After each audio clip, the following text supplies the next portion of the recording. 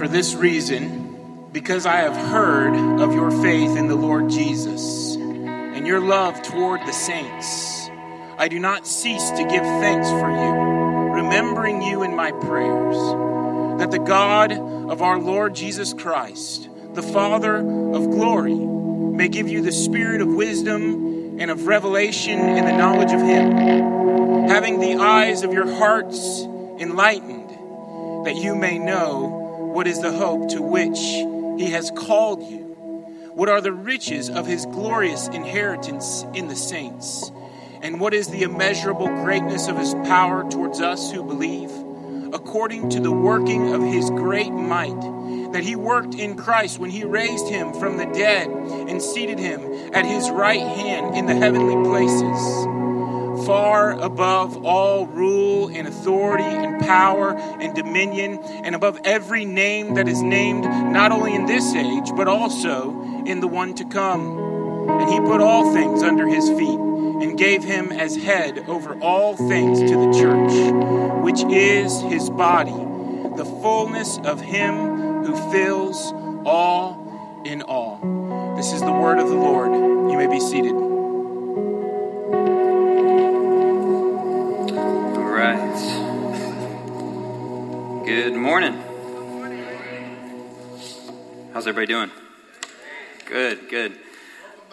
Hey, thanks. Yeah, Ryan, my wife and I, we had a great vacation last week, and so thanks for giving us that opportunity to do that. Band, thanks so much for last week and for setting us up. Kendall, thanks for joining the team.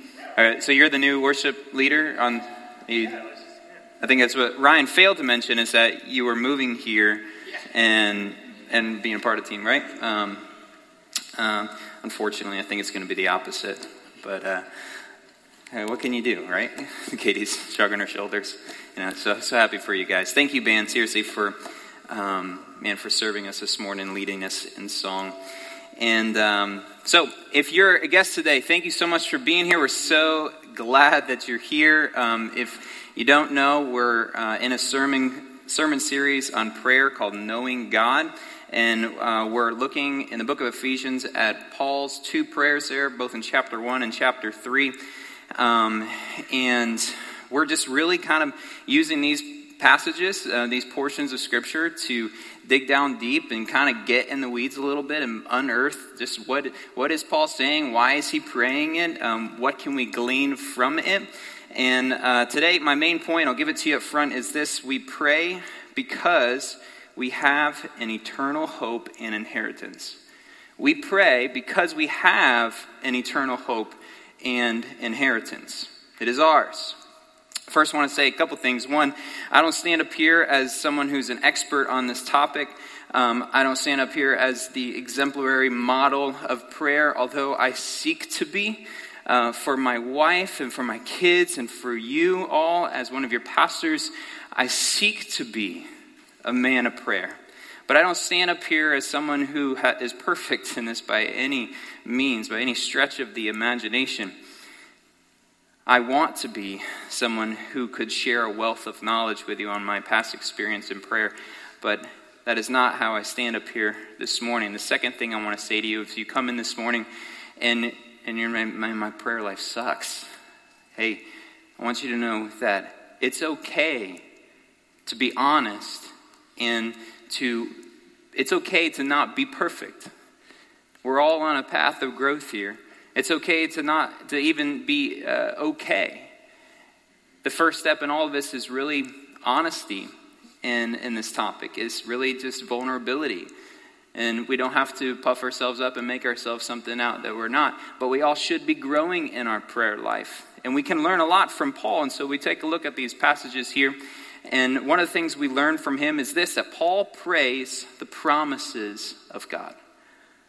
Paul prays the promises of God. He knows the promises of God, and he prays them.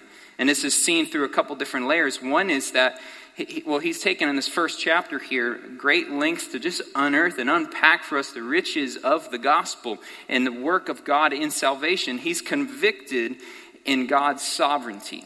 We see him talking to the church in Ephesus. His whole reason to begin the prayer is based upon what he sees God doing in the church of Ephesus. So he says, I give thanks for these things, for God has chosen you, he's loved you, he's acted on your behalf before you were even a thought to anyone on earth. God has acted and moved to call you his own. He's convicted by God's sovereignty, so he prays from that angle. And he's confident in the gospel.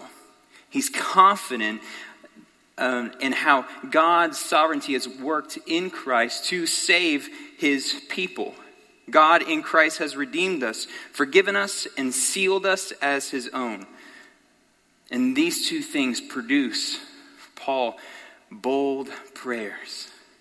Last week we saw that Paul prayed that the eyes of the hearts of the Ephesians would be enlightened. The eyes of their hearts would know the fullness of what God has called them to. And he says this, to know, that the eyes of your heart might be enlightened, to know. This is a decisive, it's a definitive knowledge. It's based upon careful thought and reason. It has to do with basically what you would think it has to do with understanding, perceiving, and seeing. It is to have your mind and your attention turned to something, to pay attention, to observe, inspect, examine, to look at and behold. But it can also have another meaning that Paul uses it. An example would be 1 Thessalonians. When he's speaking to the church there, he uses it in this context in 1 Thessalonians 5:12. He says, I think it's on the screen. Now we ask brothers to give recognition to those who labor among you and lead you in the Lord and admonish you, and to regard them. There's the word translated there as regard. To regard them very highly in love because of their work. So this word know here in Ephesians can also be translated as regard or esteem or cherish. And what Paul is saying is based upon an understanding, a perceiving of how your leaders, Thessalonians, care for you as a people, then you are called to cherish them, to pay them regard. And so the same exhortation can be seen here to the Ephesians as well, where based upon your understanding, Ephesians, of how God has sovereignly called you, now that your heart and your mind and your whole being, your soul is illuminated to how he ferociously loves you, may your affections be stirred towards him. May you regard him and cherish him. And he breaks this down into three things. He says that you may know what is the hope to which he has called you, what are the riches of his glorious inheritance in the saints, and what is the immeasurable greatness and immeasurable greatness of his power toward us who believe. We're going to look at the first two today, and then the third one regarding his power next week. The first two, not because they're one and the same thing, but because they are two parts of the same future reality. So the first one, to know what is the hope to which he has called you. To know what is the hope to which he has called you. This really just simply means this, that there is an outcome to this calling. That there is a purpose to this calling. And that you are called to this hope. You're called to this hope. Romans 5:2. What is this hope? Romans 5:2 kind of helps us hopefully understand this a little better. And this is again Paul speaking now to the Romans. And he says this regarding this hope that he's talking about. Through him, Jesus, we have also obtained access by faith into this grace which we stand, and we rejoice in hope of the glory of God. So we have obtained access through Christ by faith in this grace in which we stand. And we stand and rejoice in the hope of the glory of God. So the hope is the glory of God. So then we can ask, well, what is the glory of God? Well, Christ prayed that his followers would see his glory. John 17:24. The dying Stephen did see the glory in Acts 7:55. The glory is closely connected to Christ himself. For Colossians 1:27 tells us that it is Christ in you, the hope of glory. We know that it is ongoing. For 2 Corinthians 3:18 tells us that we are being transformed from glory to glory. And that we know that the consummation of this is yet to be revealed. The fulfillment, the actuality of this is yet to be revealed. Romans 8:18. But one day it will be. So what we can say is that what Paul prays for the church to know in Ephesus is that there is an immediate hope in Christ who carries us to the Father, and a future hope that he will continue to carry us all the way until eternity, and where we will live with him and the Father in perfect unity. On this, old commentator, Ernst Kosman, a German commentator, on the book of Romans, in his commentary on it, he says this: it is not the prospect of what might happen, but the prospect of what is already guaranteed. He says this: there is a distinctiveness about Christian hope. Whereas for English speaker, hope may imply doubt, for Paul, it implied certainty. I had a neighbor that I remember speaking with a few years back who wasn't a believer, and I was speaking to him about what Christian hope was, and I remember him saying to me, I don't believe in hope. You know, what I want to happen, I make happen. Hoping in something to happen will not get you anything. And on a few different levels, I agree with him on that, but it's all in reaction to a false understanding of what Christian hope is. Christian hope is certain hope because it is based on the completion and is grounded and rooted in what Christ has done in the past, which purchased us a certain future. It's guaranteed.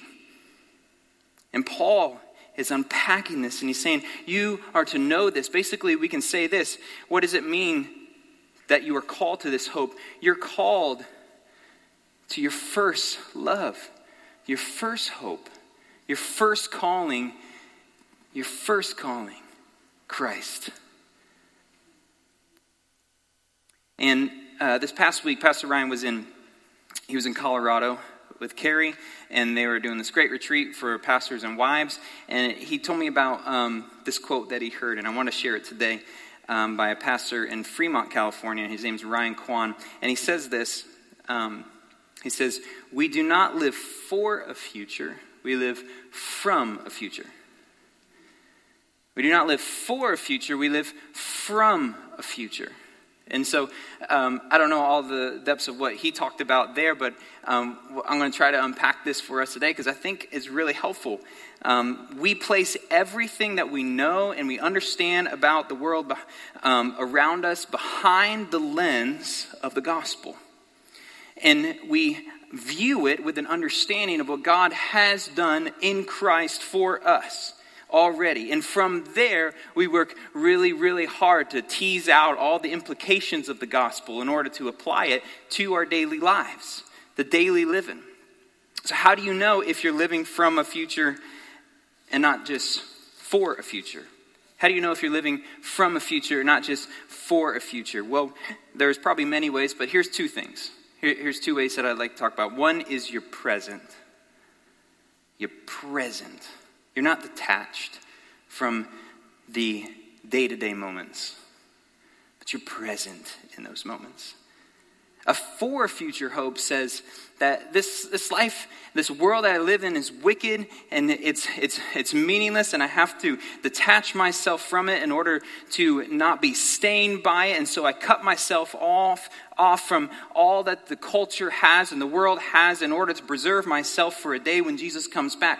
And honestly, that's where the monasteries got it wrong.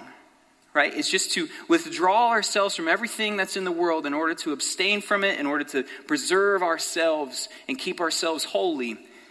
But a from a future hope says that this world is wicked. This world is in need of a Savior. But God is making all things new, and He invites me into the process of that. Into redeeming culture, into redeeming the world that is around me. And I gladly step into that. So the first thing is how you know you're living from a future is that you're present. You're present in life. The second thing is you pray. You pray. We know that Paul lived from a future hope by the way that he prayed. And for a future hope might pray, "Come, Lord Jesus," but it ends there, because what else do you have to pray for if you're cut off in isolation, except for just, "Jesus, come back soon, please"? But if from a future hope says, "Come, Lord Jesus," in the midst of the work, when I'm working and I feel the joys, "Come, Lord Jesus, because I want to experience the fullness of this." When I'm working and I'm striving and I feel the pains of it, "Come, Lord Jesus, because I know that this will not last forever." But we keep our attention and our focus on that day that has already been purchased for us. We pray in the midst of the work because we know this, that there is no amount of personal exertion or human ingenuity that could ever bring about renewal. So we must pray to the Spirit of God to come and work in us, to bring about this renewal, to bring about this newness that he wants to bring. We must pray. This praying is not void of action, right? I mean, just in this past this year, I've read 2 articles regarding all the school shootings that have been happening in our nation. 2 articles just this year, one by the Huffington Post that says people are sick of thoughts and prayers and demand action. Another one that read, "Your prayers and your thoughts do not do anything for this nation." And although I cannot condone the demeaning and the undermining of the power of prayer, I have to be honest and say that the church has been guilty of just lifting up sentimental prayers and void of no action, because we believe that we have no part in actually redeeming the culture that is around us. Jesus taught us to pray in the midst of what is happening and to say, "Spirit of God, I need you. I don't know what to do, but I know you do. So come and give me wisdom. Come and bring fervor to my actions. Come and bring resolution to my day-to-day living, that I would fulfill what you have called me to."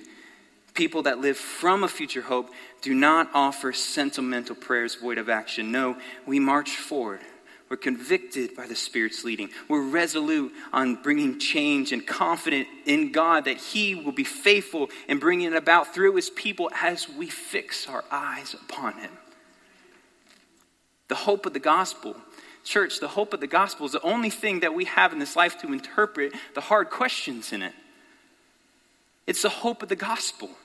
How will we know how to love our gay or lesbian or transgender family or neighbor or anyone who walks in this church well if we do not have a proper understanding of the gospel, if we don't have a perspective that the gospel gives us? How will we know how to address the issues that divide our neighborhoods of race if we aren't seeing through the lens of the gospel?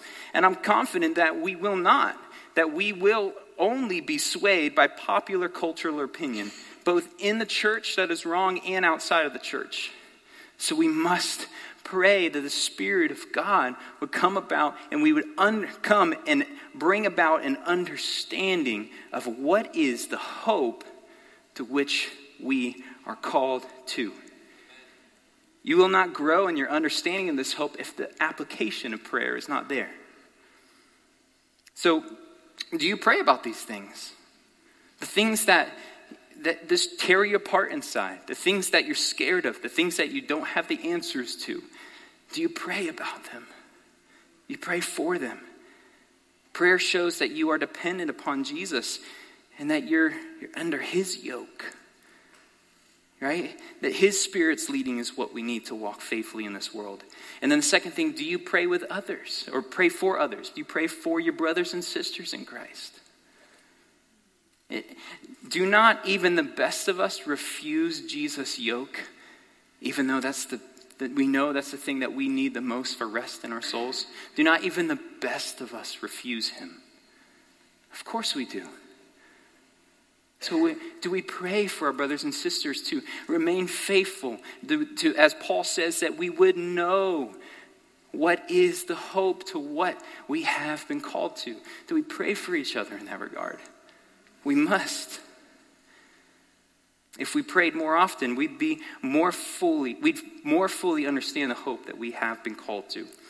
The second thing that Paul prays for that we would know is the riches of God's glorious inheritance in his saints. I'll be honest with you, this part of the verse really threw me for a loop, and I really went back and forth and wrestling, and just what is the exact interpretation of this?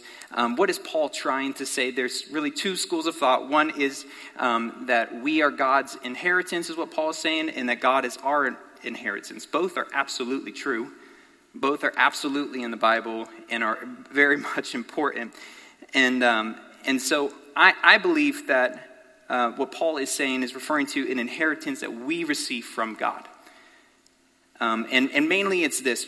The reason is this because it's really just consistent with what he's already been talking about in the whole chapter. He's already talked about inheritance twice in the chapter. In verse 11 he says, "In him we have obtained an inheritance." And then in verse 14, starting in 13, "In him also, when you heard the word of the truth, the gospel of your salvation, and believed in him, were sealed with the promise of Holy Spirit, who is the guarantee of our inheritance." So I believe it's consistent with what Paul's already unpacking, that he's referring to an inheritance that we receive. This is the same inheritance referred to, and there's so many verses, I'll just read a couple. Colossians 1:12, "Giving thanks to the Father who has qualified you to share in the inheritance of the saints in light." Hebrews 9:15, "He is the mediator of a new covenant so that those who are called may receive the promised eternal inheritance." 1 Peter 1:4, "He has caused us to be born again to a living hope through the resurrection of Jesus from the dead, and to an inheritance that is imperishable, undefiled, unfading, and kept in heaven for you."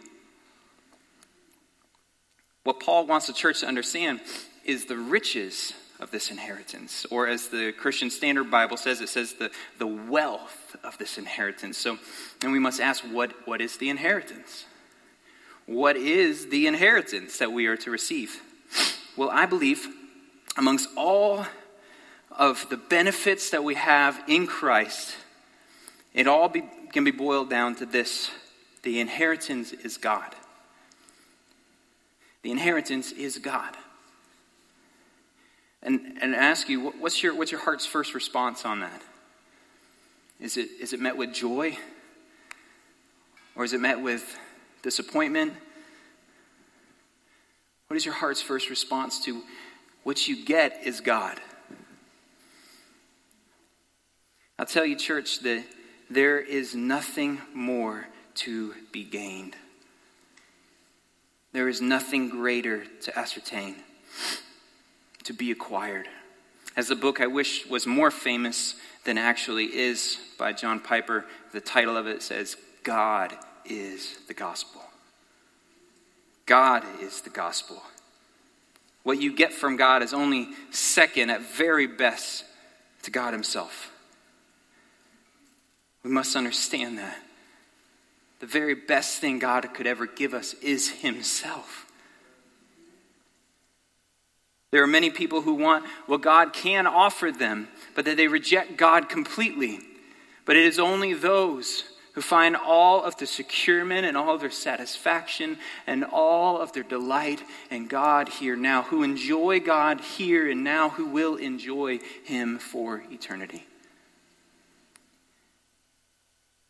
Jonathan Edwards has written some of the most beautiful language that we have on heaven. In his very first sermon, he wrote this lengthy description of heaven and God. And I'm just going to read, I don't have time to read the whole thing. I'm just going to read a portion of it. Maybe I do have time.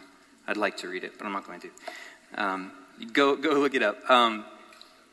The very end of it says this: "The glorious excellencies and beauty of God will be what will forever entertain the minds of the saints, and the love of God will be their everlasting feast.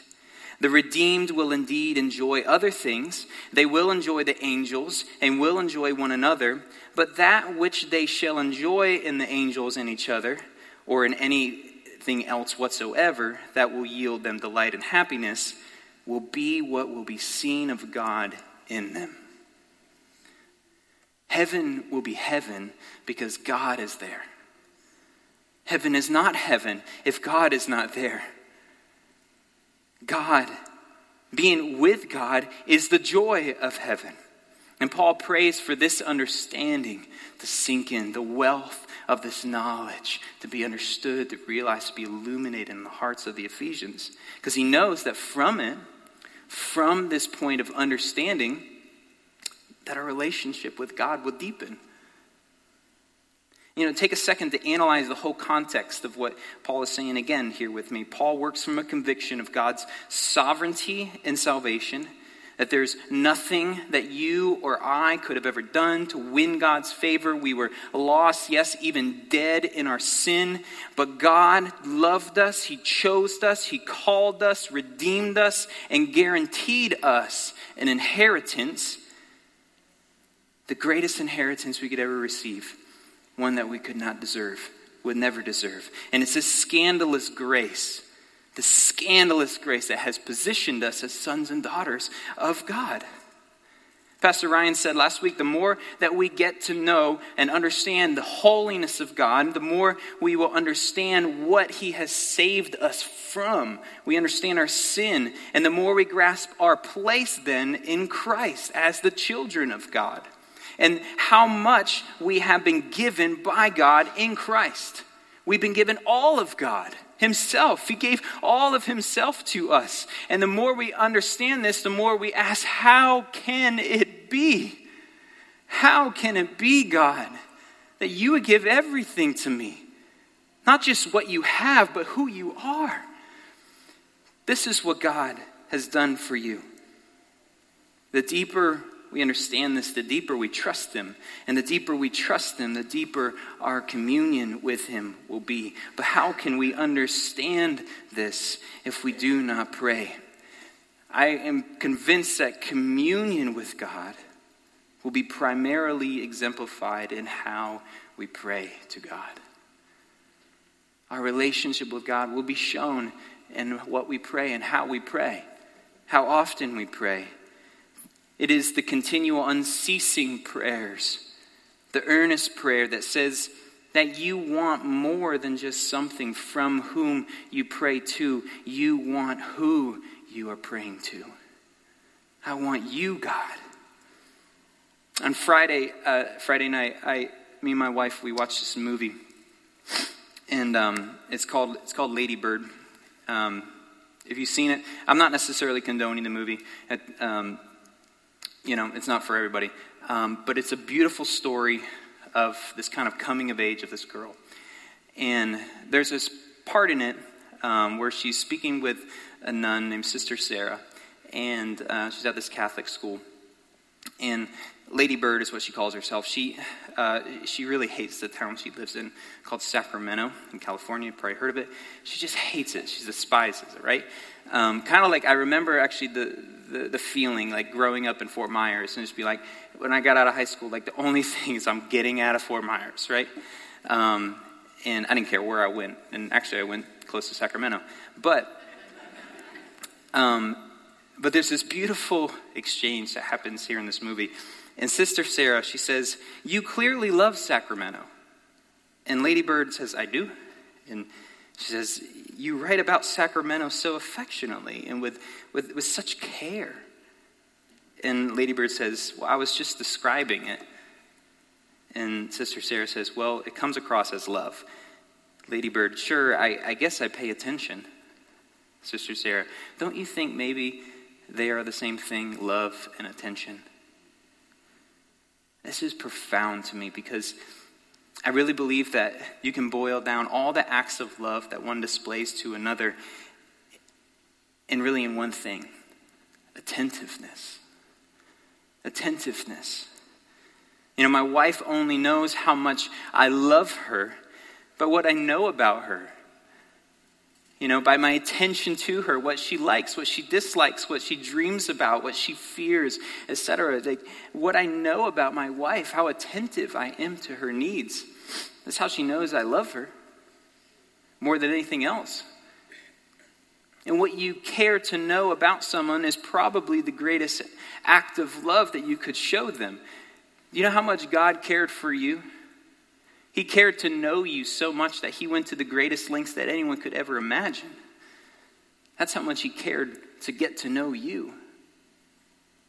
To actually call you his own. He says, I'm going to call that man, that woman my own. And I'm going to give everything I am to go and get them.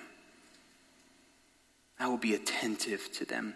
Engaging in prayer with God says that you want to know him, as Paul says, to know. We'd care to know the depths of this hope that he has called us to and the wealth of his inheritance in us. Yeah, we would explore it. Yeah, we would know it, we would believe it, and we'd live it. Yeah, I'm no man as an exemplary model to be talking on prayer or even as a husband. But man, I strive to be. What I am here today to say is that there will be a day. The good news is this, that one, we have a love from God that is unmatched. And we love him because he first loved us, right? The good news is even when we can't show the affection that we desire to show God, we know that we can only love him because he first loved us. And then the completion of this good news is this, that there will be a day where that love will be perfected and it will be perfectly mutual. There will be a day when this love between us and God will be perfectly mutual. Again, Jonathan Edwards, throughout his writing, he states many times this, that the chief joy of heaven will be that we finally will be able to express our love to God. The chief joy of heaven will be that we will finally be able to express our love to God. As Dane Ortland calls it in his reflections on Edwards' writing, he says, this love is always mutual. The saints expressing their love for Christ to their heart's content, and Christ himself opening up to them the great fountain of love in his heart far beyond what they ever saw before. What a day that will be when we will experience a perfect mutual love. And today we have an opportunity to engage in just the dress rehearsal for that day. We get to engage in a shadow of that prayer. When we pray today, we get a little taste of what heaven will be like, where there is this complete mutual fellowship, relationship, and love exchanged between one another. So I want to close today with an encouragement to you in all of this. I want to kind of bring it down more practical and speaking on prayer. And again, you may be here and you're like, man, I don't have any prayer life. Or maybe you're here and you just know that, man, my prayer life is not what it ought to be. Hopefully we can all say that. You know, you're in good company. We can all say my prayer life is not what it ought to be. But our hope and confidence is that there will be a day where it will be what it ought to be. And so today, though, there's two things I want to encourage you towards. One is this. Start somewhere. Pray with intentionality. Pray with intentionality. I don't believe that we are busier today than we were in past years in history. But we do have more to keep us busy today than ever before. We know we can keep ourselves busy with just the dumbest things, right? We have to be intentional. If we want to grow in our prayer life, we have to be intentional with our time. And so do this in 3 ways. Find a place, find a time, and stick to it. Find a time. When can you pray? And, it may not be what exactly your ideal time would look like, but start somewhere. And I don't mean the type of prayer that, yes, we're supposed to pray without ceasing. Yes, I understand that. But I mean getting away to a place where you're quiet before God. and it's just you and him? Do you have that time? And do you have that space? Is there a place that you've set aside? If not, find it. Find it. Commune with God. Go to God because he is your first calling. Because loving him is your first calling. Because he is the greatest thing that you could seek after. Because you know that all the time and effort that you put towards that time is never going to fail you. It's never going to return void on you. You're going to only gain from that. But we don't do it for gain, right? We do it because God is good. So be intentional. Maybe you don't know how to pray. You say, how do I pray? Well, how do I even start? Well, there's a really good model if you want to start somewhere, and that's this. Begin with adoration. Let it lead to thanksgiving. And let that lead you to your supplication. So adoration. Begin with just telling God that you love him for who he is. That you're not there just to get stuff from God, but God, I adore you for who you are. That you are the God of all time and space. That you are the God who is faithful to the end. That you are the God who will never leave me nor forsake me. That you are the God who is compassionate and merciful to me even though I don't deserve it. That you are the God that you say you are. That you're always truthful, that you're always honest, that you're always, when I can't even understand it, you're good to me. Adore him for who he is. And then let that lead you to thanksgiving. How are you thankful? What has God done for you? Are you thankful for those things? Are you thankful for the gospel? And then let it lead you to pray for the things that you need. Listen, God knows what you need. The Bible tells us he knows what you need before you even ask of him. He's not surprised by your needs, whether big or small, whether they seem foolish or not. God wants you to ask him. Because in asking him, you say, God, you're the one, you're the only one that can give me these things. The second thing, so pray intentionally, and the second thing is this: pray with others. Pray with others. As a church, we believe wholeheartedly that we must pray together. And so we've given opportunities for this to happen in really three main different areas. One is with community groups. If you're not part of a community group, I encourage you to get part of one. So you can pray with others, so other people can know you, and you can know other people, and you know how to pray for them. So other people can encourage you in their prayers for you. Another way is pre-service prayer. Every Sunday we have at 9:15, pre-service prayer happens right here in this room. And so whether you serve here or you don't serve here, it's open to everybody. Come at 9:15. There's a space provided for you.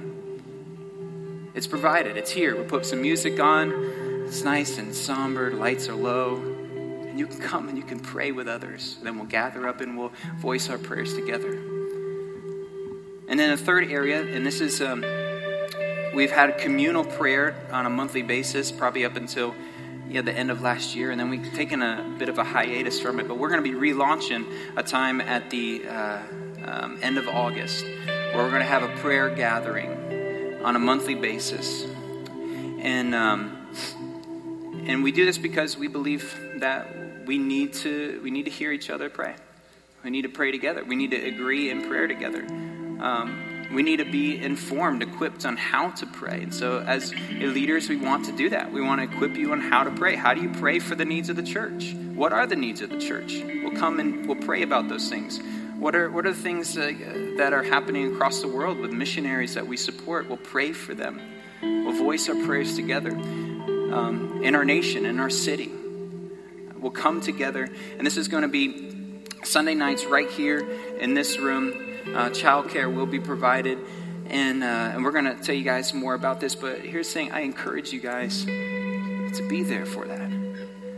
Be there, show up to pray. Show up to pray. I'll tell you, like every time I get together and pray, and I'm like, why are we getting together? Why can't I just pray by myself? Well, here's the deal. I get together with other people, and people are voicing prayers that I would never even think to pray for. And I'm encouraged and I'm built up. And I'm learning like, oh yeah, I need to pray for that. I'm built up by this person's prayer. I'm encouraged to hear them voice the things that they're praying for. The deep sorrow that they're hearing, I'm saying, oh, I can agree and say, Lord, meet them in their sorrow. Lord, meet them. I can be right there and agree with them. That's what God has called us to do as a church, to bear with one another, to walk with each other. And part of that walk is that we pray together. So again, pray with intentionality. Find the ways you can be intentional in your prayer life. And to pray with others. We've given you space to do it, and we invite you into it. We're gonna, before we take communion today, we're gonna sing a song, and the band's just gonna lead us in this truth. I mean, hopefully you guys, know the words of this song. I'm just encouraging you, man. Let's sing it out. We want to just end the sermon with this song because, first and foremost, there's this realization that God loves us, right? God is not disappointed in you, church. He's not looking down and frowning on you if your prayer life is waning. No, his arms are open wide and his affection for you is so great that he's saying, come to me, daughter, son, come to me. I'll give you rest. So let's just first agree in that, understanding that truth that God loves us so much. Let's stand and let's sing together.